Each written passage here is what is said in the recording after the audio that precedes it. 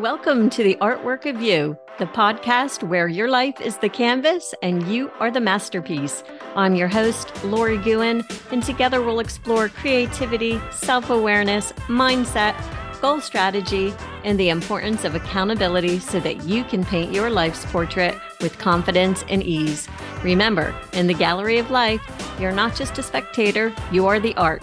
So let's grab our brushes and start creating the masterpiece that is you. Hello, my friends. I am so glad that you are here with me today because today I want to talk about the past and specifically how you might be able to change it. Because we've all been there, right? Holding on to our memories and stories like little keepsakes.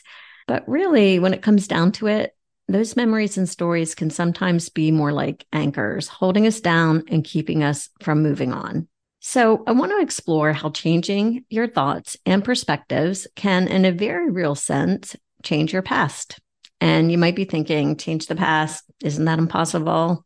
Let's talk about it and see how our understanding of our past isn't as fixed as we might think. It's actually more complex and malleable than it might initially seem. So first, we need to understand that memory is actually always changing. First, we need to understand that memory is actually always changing. It's not like a video recording that precisely captures events.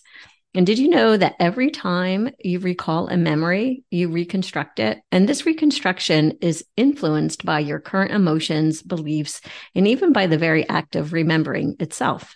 So in other words, we all engage in selective memory from time to time to some extent. And this means unconsciously, we highlight certain events and minimize others based on our current beliefs and emotional states. For example, if we're feeling down, we're more likely to remember negative events, which then in turn reinforces our current mood. And our past perceptions are also reshaped by our present experiences and knowledge. For example, have you ever revisited a childhood place and been surprised at how different it seemed? As we grow and change, our understanding and our interpretations of past events can really shift dramatically. We all create these personal narratives and stories about our lives, and they're not fixed. They evolve as we do. How you interpret and integrate your past experiences into the story of your life significantly influences your identity and your self-perception. Our emotions play a crucial role in how we remember the past. Emotional events are more vividly remembered, and this can be both a blessing and a curse because it can keep joyful memories alive, which is great, but it can also prolong the pain of traumatic memories. And your perception is so heavily influenced also by your cognitive biases. And these are mental shortcuts that your brain uses to simplify information processing. And it can lead to distorted perceptions, especially of the past. For instance, the hindsight bias might make you believe that you should have known how something would turn out, even though there's no way you could have predicted it. And we also tend to remember information that confirms our pre-existing beliefs and attitudes. And this selective perception can also reinforce negative views of your past if you're not careful. And it can also affect your current worldview, making it almost like a self-fulfilling prophecy. And so it's important to realize that our memories can sometimes be inaccurate. Each time you remember something, you reconstruct that memory and you incorporate your current perceptions and understandings. And that means that your perception of the past, it evolves over time. False memories can form and details can be unknowingly fabricated or altered. And now this doesn't mean that your memories are necessarily unreliable, but it highlights the complexity of how we store and retrieve our memories. And two people can experience the same event, but remember it very differently. And this is because our memories are not just records of the event, but they're a mix of fact and interpretation. And I don't know about you, but my mom and my sister and I often remember things very differently from each other. Sometimes the three of us will have a completely different memory of a shared experience.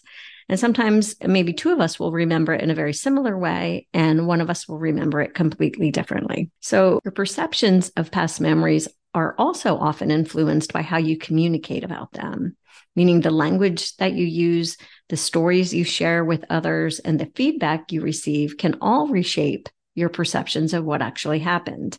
This can even include being influenced by cultural or social context. The values, the beliefs, and the norms of our society can shape how we interpret past events, sometimes even subconsciously. So your social interactions and the opinions of those around you can definitely shape your perception. And social conformity, for instance, can lead you to perceive events in a way that aligns with the views of your social group. Ultimately, understanding the role of perception in your interpretation of memories is, as I said earlier, about recognizing that they are somewhat fluid and change throughout time. It involves acknowledging that your perceptions are not fixed truths, but interpretations shaped by various factors. And by becoming aware of these influences and questioning your automatic perceptions, you can gain a deeper and more nuanced understanding of your past and yourself. So that's a lot of information. What can we do with this information, and how can we use it to, in essence, change our past? One technique that can be really useful is called reframing. And reframing is a technique that involves changing the way we interpret and give meaning to events in our lives. It's about looking at the same facts through a different lens, not changing the facts themselves. And this is especially powerful when you're dealing with the past, as it allows us to shift our perspective from a negative or unproductive view to one that's more positive and empowering.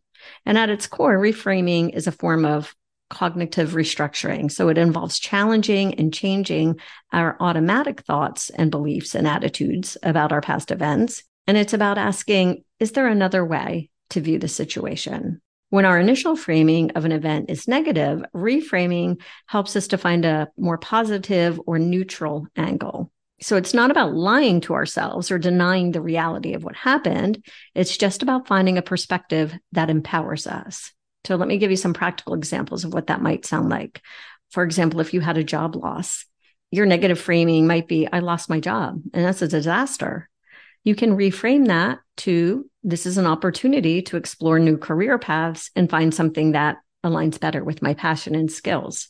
Or maybe you had a relationship that ended in the past, and your memory of that is, that breakup means that I failed at the relationship.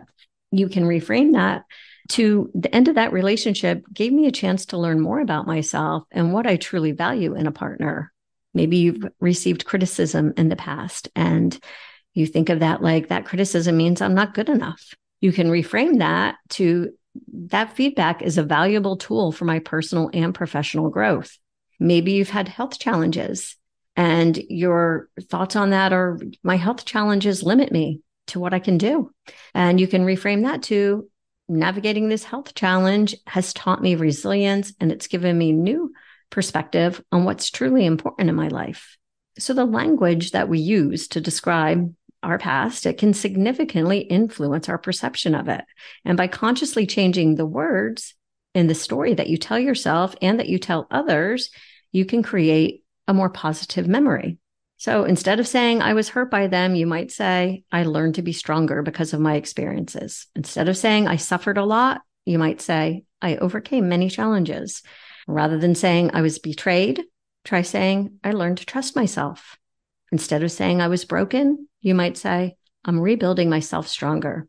And by becoming aware of this internal and external dialogue and actively changing it, you can, as I said, change your memory to be a more positive experience. And if you have trouble doing this or you're resistant to this, you might want to think of it like looking for the silver lining. In other words, find something positive in a seemingly negative situation. Focus on what was gained rather than what was lost. You can also try changing roles. So try to see the situation from another's perspective. And this can provide new insights and lessen the emotional impact of past events. Doing this helped me immensely in healing some of my past childhood traumas and memories. You can also try scaling down. So for example, if a past event feels really overwhelmingly negative, try to scale it down and ask, all right, how much will this matter in 5, 10, 20 years? And so this isn't about deciding who was right or who was wrong or anything like that, but it's just about understanding the flexibility of your perspective. And so I acknowledge the fundamental truth that we can't change the events that already happened. The past in its factual form is unchangeable, of course. However, the way we perceive, interpret, and remember these events is always under our control. And that's where our power lies. Each of us has a story about our life.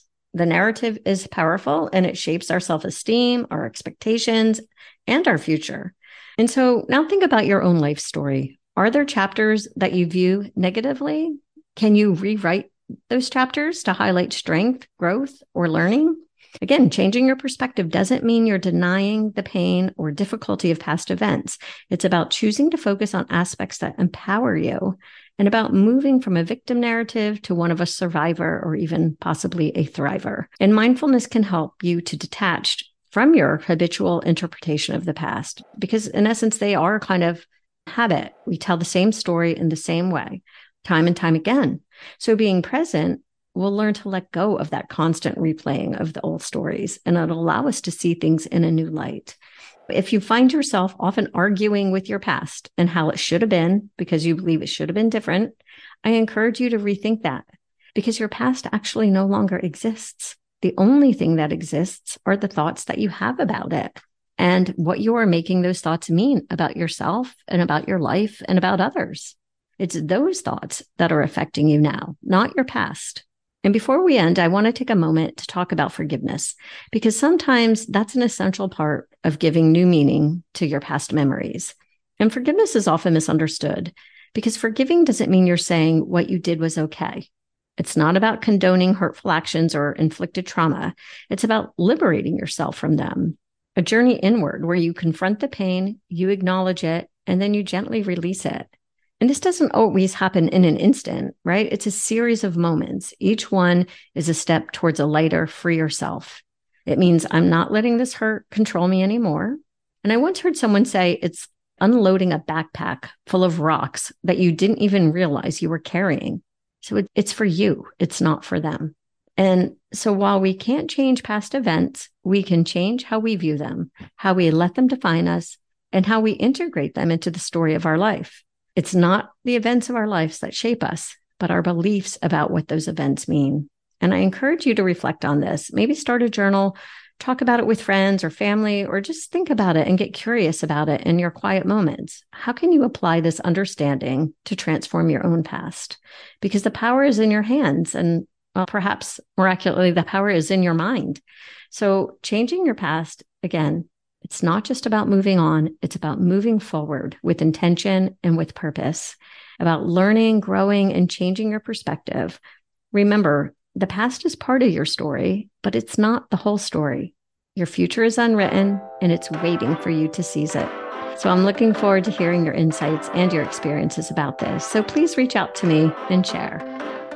That's a wrap for today, my friends. Thank you for sharing your time with me. And remember to show up in your life like the masterpiece you are, because you are the artwork. Please subscribe and leave a 5-star review. Have a fabulous day.